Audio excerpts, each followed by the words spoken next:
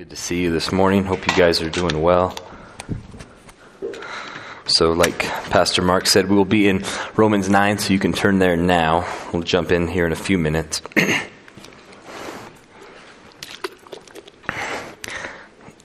Anyone in here just love the Old Testament? Like you can't wait for February, not because of the Super Bowl or Valentine's Day or the birth of your third child, but that's when you hit Leviticus in your Bible reading plan. If you're anything like me, you can't get enough of Philippians, right, and the Gospel of John. But it can be tough to trek our way through the book of Numbers, right? I mean, Zephaniah. Did we even know that's not a prescription drug, but a minor prophet?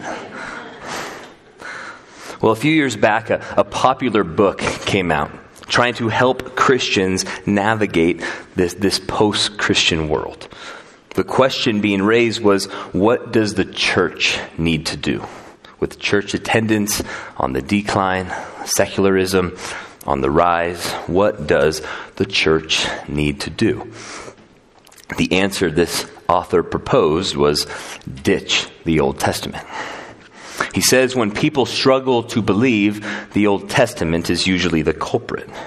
He says when it comes to stumbling blocks in the faith, the Old Testament is right up there at the top of the list. And so his call to pastors and church leaders was, would you consider unhitching your teaching of what it means to follow Christ from all things Old Testament?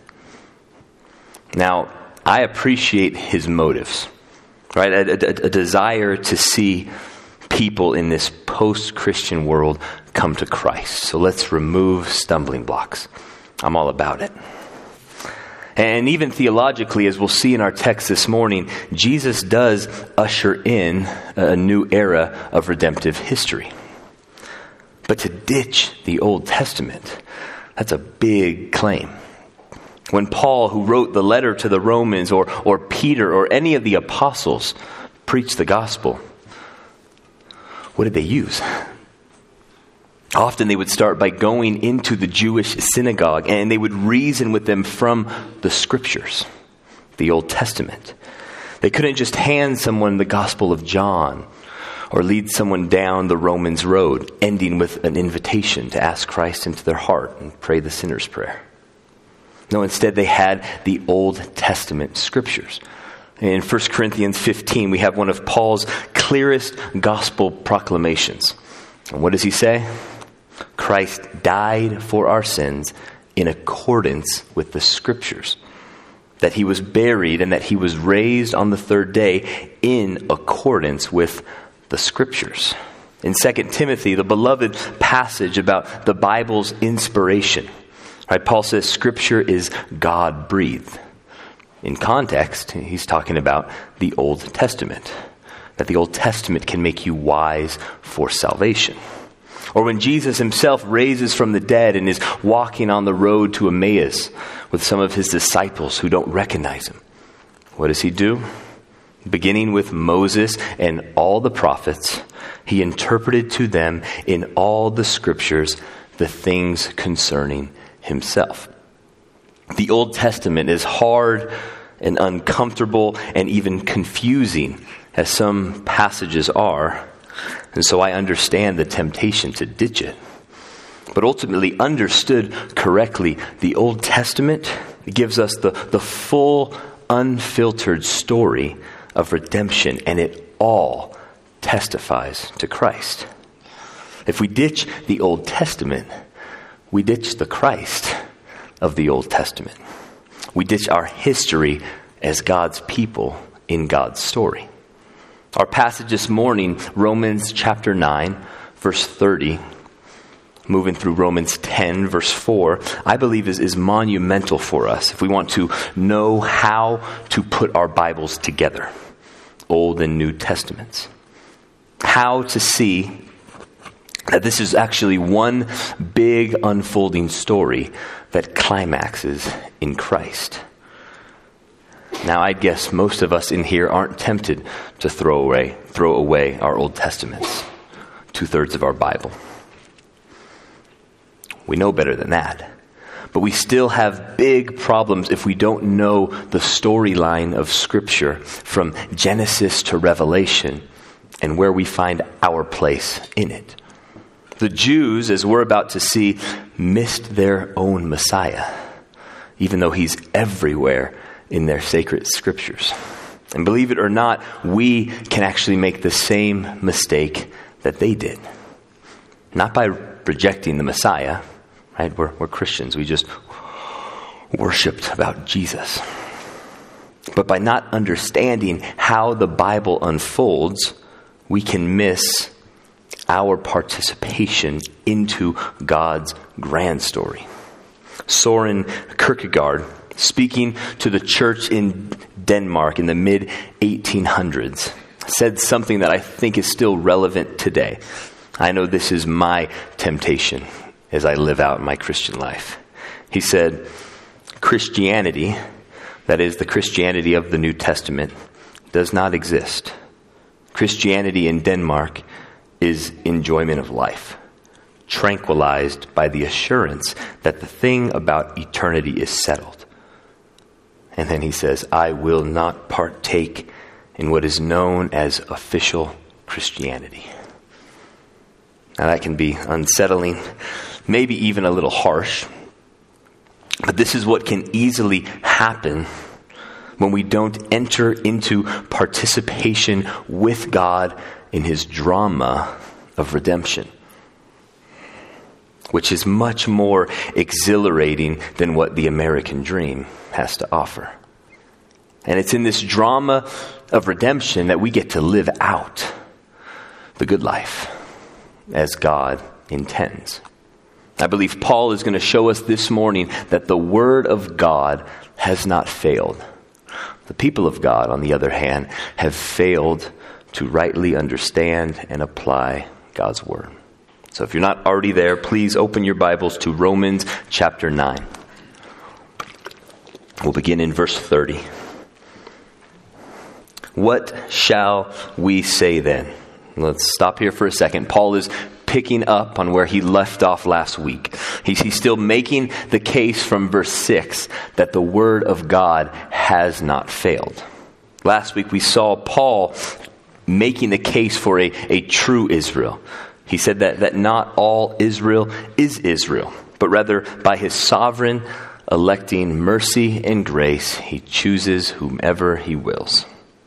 But Paul is not quite finishing defending the reliability of God's Word. There's still an elephant in the room. The Jews, by and large, have rejected their own Messiah. How does this coincide with Israel's scriptures? All the while, the gospel of this crucified Jewish Messiah is spreading like wildfire to the Gentiles. Let's keep reading. What shall we say then? That Gentiles who did not pursue righteousness have attained it. That is a righteousness that is by faith. Before Paul gets into Israel's rejection, he explains the reason why the Gentiles, the non-Jews, are being incorporated into the people of God. And it's through faith. As we know, as we've been in the book of Romans for a while now, we know Paul has spent a lot of time in this letter talking about faith, right? Salvation comes by grace alone, through faith alone, in Christ alone. This doesn't mean that there are no Gentiles who are pursuing a pious life, moral living. What Paul is saying, that the Gentiles who were not seeking right standing with Yahweh, Israel's God, by the doing of the Torah, the law, have actually received right standing with Yahweh, Israel's God. And they did it through faith. Nothing they did, but rather trust in Christ and God's promises, allegiance shifting to Jesus, their new king. Verse 31, but Israel, so he's talking about ethnic Jews now. But Israel, who pursued a law that would lead to righteousness, did not succeed in reaching that law. Why? Because they did not pursue it by faith, but as if it were based on works. This is devastating. The Jews are not being condemned for pursuing the law. God gave them the law. The law was a good thing.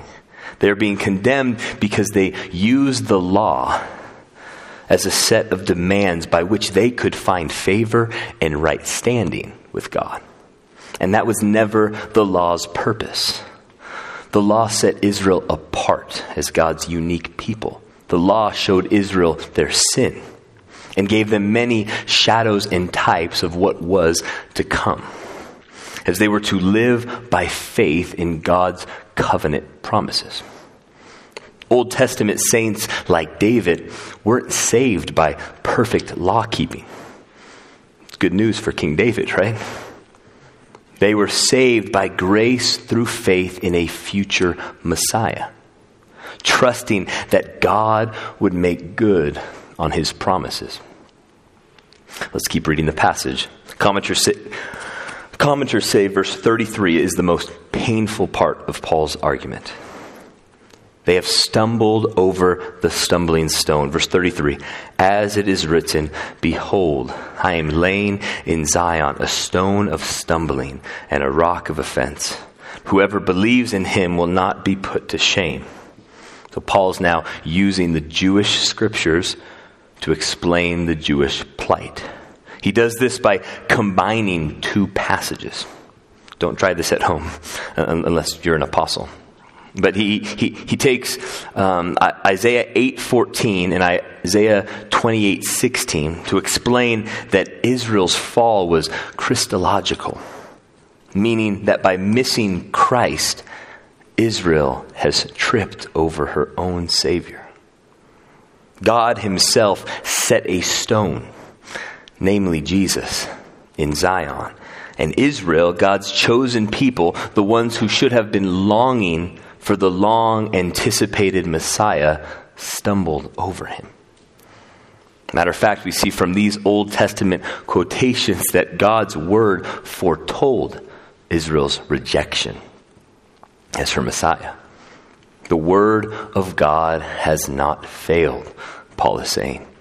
The people of God, on the other hand, have failed to understand and apply God's word. So my name is Rick Eisenberg.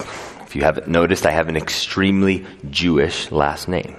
In 2019, my brother, who's also a Christian, a friend of ours who came along as our tour guide, and myself went to Israel during Holy Week with my dad.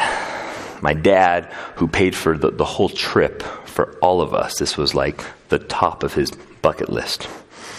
And he as we got closer to the trip, I started to think, this is it. Lord, use this trip to open up my dad's eyes to see the glory of the gospel in Israel. Our longing and prayer that my dad, after experiencing the Holy Land, reading from the Old and New Testaments with a company of Christians, would repent of his sin and turn to Israel's Messiah in faith. The trip had its ups and downs, like eating shawarma after a full day in Jerusalem. Like, that was up there. But then the next day was a downer. Right, we were walking through the Holocaust Museum and reading some of the words written by some of my heroes about Jews, like St. Augustine and Martin Luther. We've been quoting Luther a ton in Romans, and rightfully so. But man, some of the things he said at the end of his life about Jews, eventually used by Hitler as propaganda during Nazi Germany, mind-blowing. But even this wasn't the ultimate stumbling block for my dad. I'll never forget the end of the trip. One day in particular, an amazing day in Capernaum. We were kind of following the steps of Christ, and so we read the Sermon on the Mount in its probable location. We went down by the shore and we read some of the parables where Jesus might have taught them. And we even read John chapter 6, in the ruins of the synagogue where Jesus would have spoke these words. the whole time I'm silently praying that God would move on my dad. That night, we are eating dinner just off the Sea of Galilee, when my dad, one of the sweetest guys I know, who wears his heart on his sleeve, out of nowhere said something like this: "At the end of the day, fellas, Jesus is a very intriguing figure in history. But I just can't get behind the fact that my family, solid Jews, good people, my mom, my dad, sister, aunts, uncles, grandparents, they will not experience eternal life because they reject or have rejected Christ." As much as I love my dad, and I wish in these moments I could just tell him, "No, Dad, it's okay. They're okay. Everyone's saved." I can't. And Paul is clear in this passage, in this painful passage, that Israel has stumbled over its Savior. They have rejected Christ, which prompts Paul not to shake his head and yell, "Dumb Jews," and move on like some have in church history. No, look at Paul's response to Israel's unbelief and damnation. Chapter 10, verse 1. "Brothers," or better translation, "brothers and sisters, my heart's desire and prayer to God for them is that they may be saved." Now more on the eventual outcome of Paul's prayer and Israel's future will come in Romans 11. But do you see Paul's heart? It's like we saw last week when he says, "I have great sorrow and unceasing anguish in my heart. For I wish I was cut off from God, that they may be brought in." Golly, right? The Jews who have rejected Christ. The Jews who are persecuting Paul. The Jews who literally stoned him and thought he was dead. Who are constantly bringing trouble into his life and trying to end his ministry. What is Paul's response to the Jews' rejection of Jesus? "My heart's desire and prayer is that they may be saved." Before we move on, we need Paul's heart, church. Don't you need Paul's heart? In these polarizing times, I definitely need Paul's heart. I don't think any of us has an enemy like the Jewish people were to Paul during his entire ministry. And yet, how do we respond to those who aren't in our tribe, who don't think like we think? Like, what is your heart's desire for people who are living a life you don't approve of? What is your heart's desire for your boss who you can't stand, or your coworkers who are so opposed to Christ? What is your heart's desire for those who disagree with you on politics, religion, children's education, social justice, the vaccine? What is your heart's desire even for Christians who disagree with you on secondary issues? Oh, God, give us a heart like Paul's that break for any and all of your image bearers.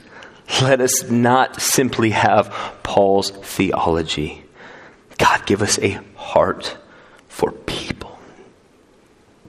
This kind of heart, this kind of gospel culture only happens when we understand, when we truly understand the gospel of Romans 9. We did nothing. God freely chose us by grace. We ought to be the most humble, people-loving community that exists.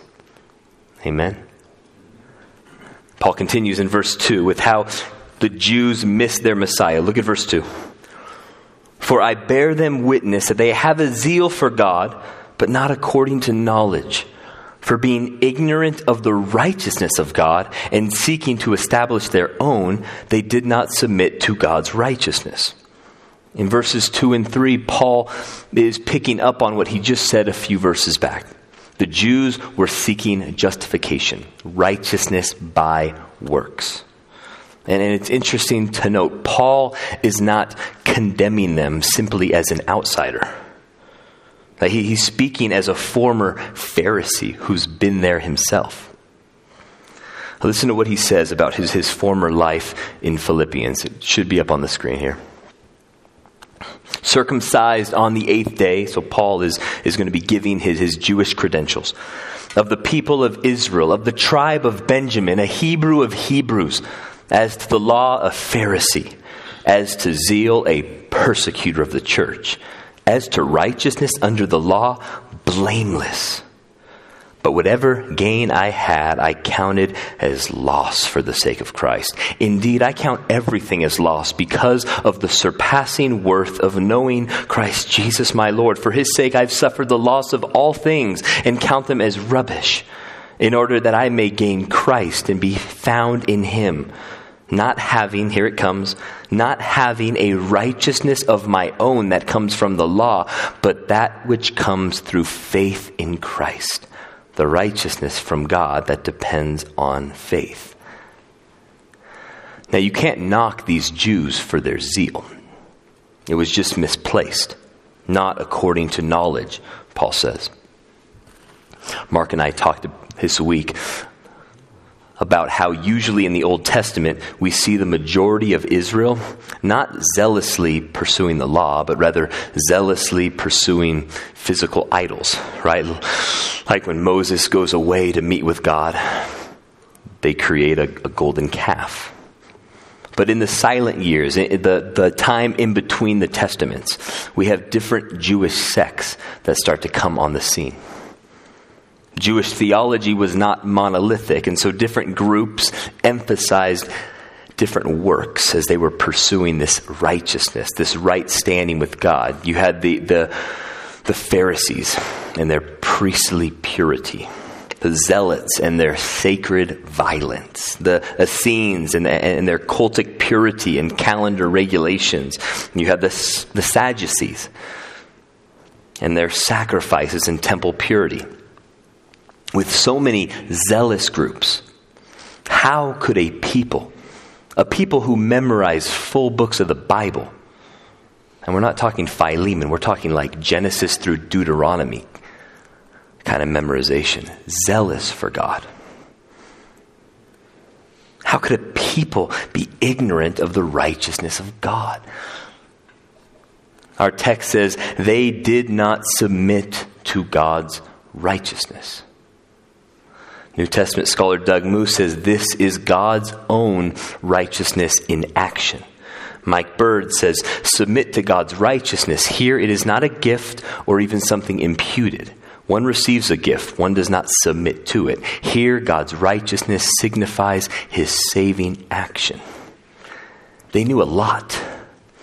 They knew the scriptures extremely well.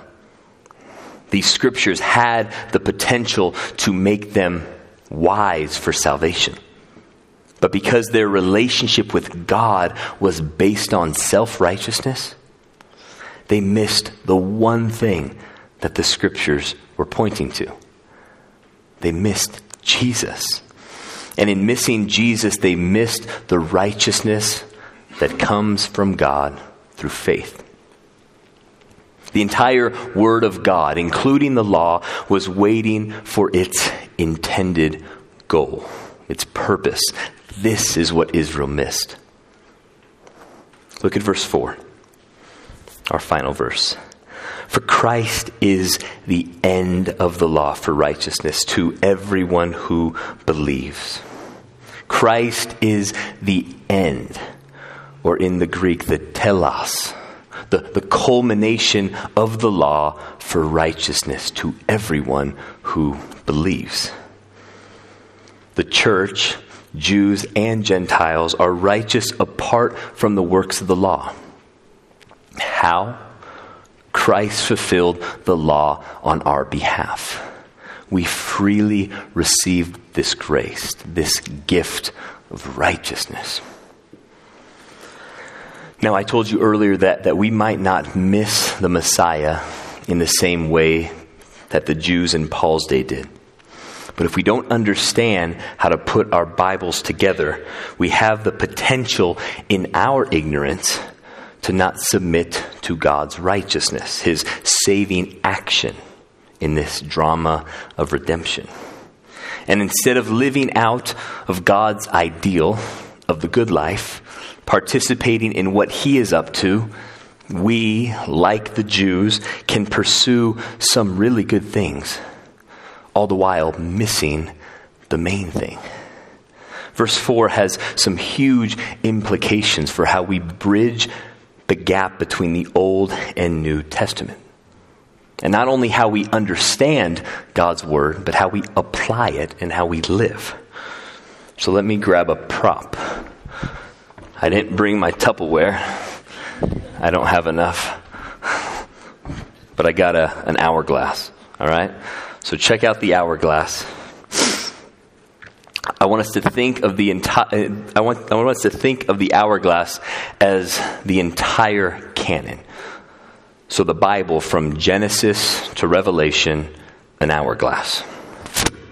The whole Old Testament, the entire Old Testament, is the top portion of our hourglass and funnels down to Christ. He's the middle. Old Testament people like Adam, Noah, Israel, David. Institutions like the temple and the Sabbath. Historical events like the Exodus. The entire Mosaic law, like Paul is talking about in our passage. All the promises. All of them.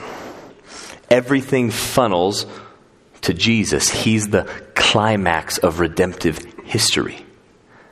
Christ is the end. He's the telos. He's the culmination of the law. And so the entire New Testament, the bottom portion of our hourglass, opens up and expands from Christ. So no, we don't ditch the Old Testament. We learn to read the Scriptures with our Jesus lenses on. Some things he abolishes. Other things remain intact. But Christ is the culmination not only of the law, but of all redemptive history. And we need to see how the Scriptures apply to us in light of its ultimate goal, Christ. In 1 Corinthians 1:20, Paul says all the promises of God, speaking of all Old Testament promises, all the promises of God find their yes in Christ. Most of us, at least the adults in here, we drive cars. I only live 7 minutes away from my workplace, but it'd be foolish if I did not have a ride to work, especially in the wintertime. But that's because I live in 2022 and not 1805. We as God's people live in an amazing era of redemptive history. And it's not because we have the metaverse. With the end of the law came an end to an era. So where exactly are we? As I land the plane this morning, let's find where we are so we can be who we are. We can live the good life as God intends. Now, there are many ways to trace themes across the storyline of Scripture. This is the discipline of biblical theology. But when dealing with the themes of Scripture, you have to start even more foundational than that. We need a storyline structure. The most prominent storyline structure to follow as we move our way from Genesis to Revelation is creation, creation, fall, that's a big one. Creation, fall, redemption, new creation. I was reading a book this week by Tony Merida, and I like his even better. It'll be up on the screen. Creation, fall, promise, redemption, mission, new creation. So let's work through these real quick, keeping in mind that Christ is the telos, the end, creation. Out of nothing, God created everything. He spoke it into existence. And the pinnacle of his creation, male and female. Humans created in his image. God dwelling with his people. In Eden, no sin, perfect fellowship with God, paradise. Next we have the fall. Adam and Eve, our great-great-grandparents, chose to worship themselves instead of their Creator, and sin was brought into the world.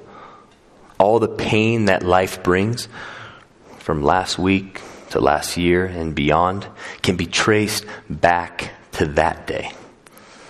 And like we learned earlier in Romans, Adam was our representative. We're all born into sin.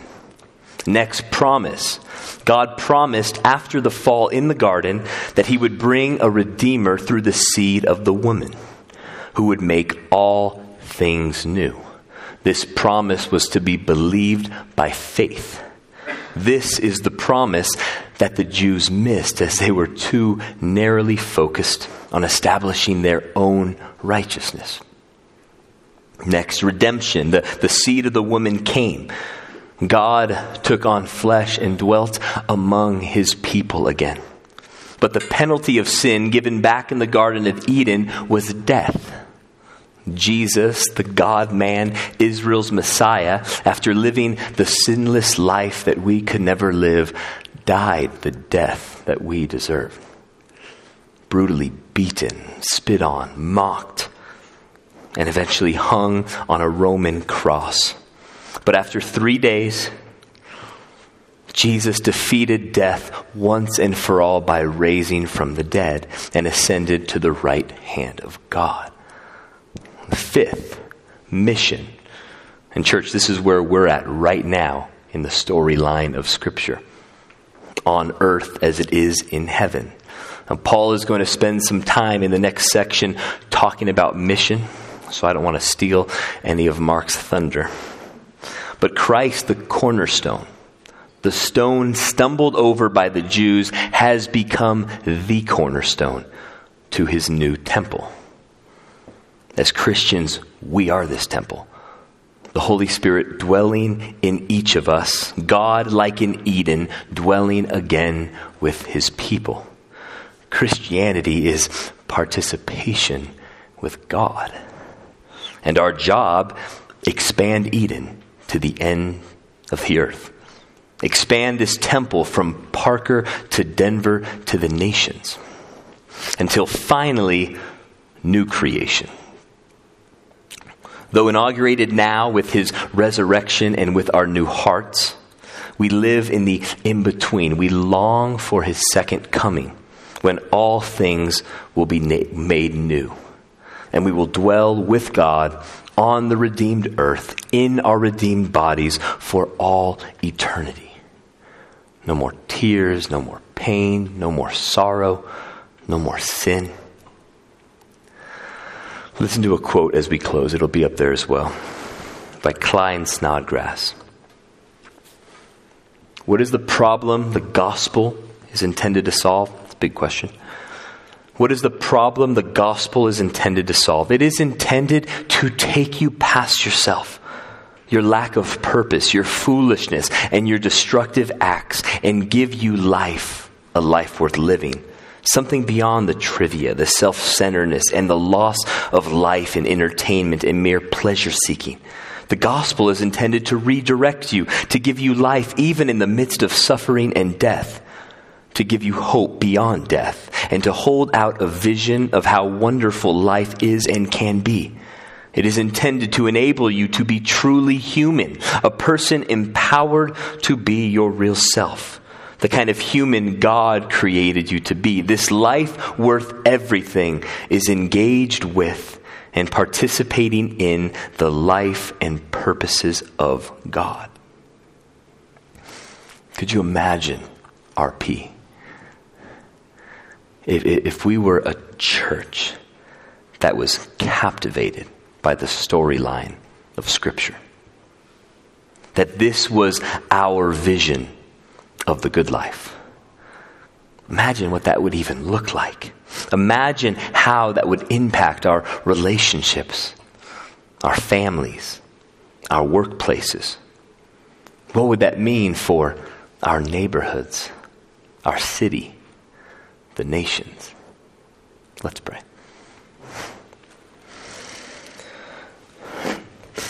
Oh God, the world wants to tell us what the good life is.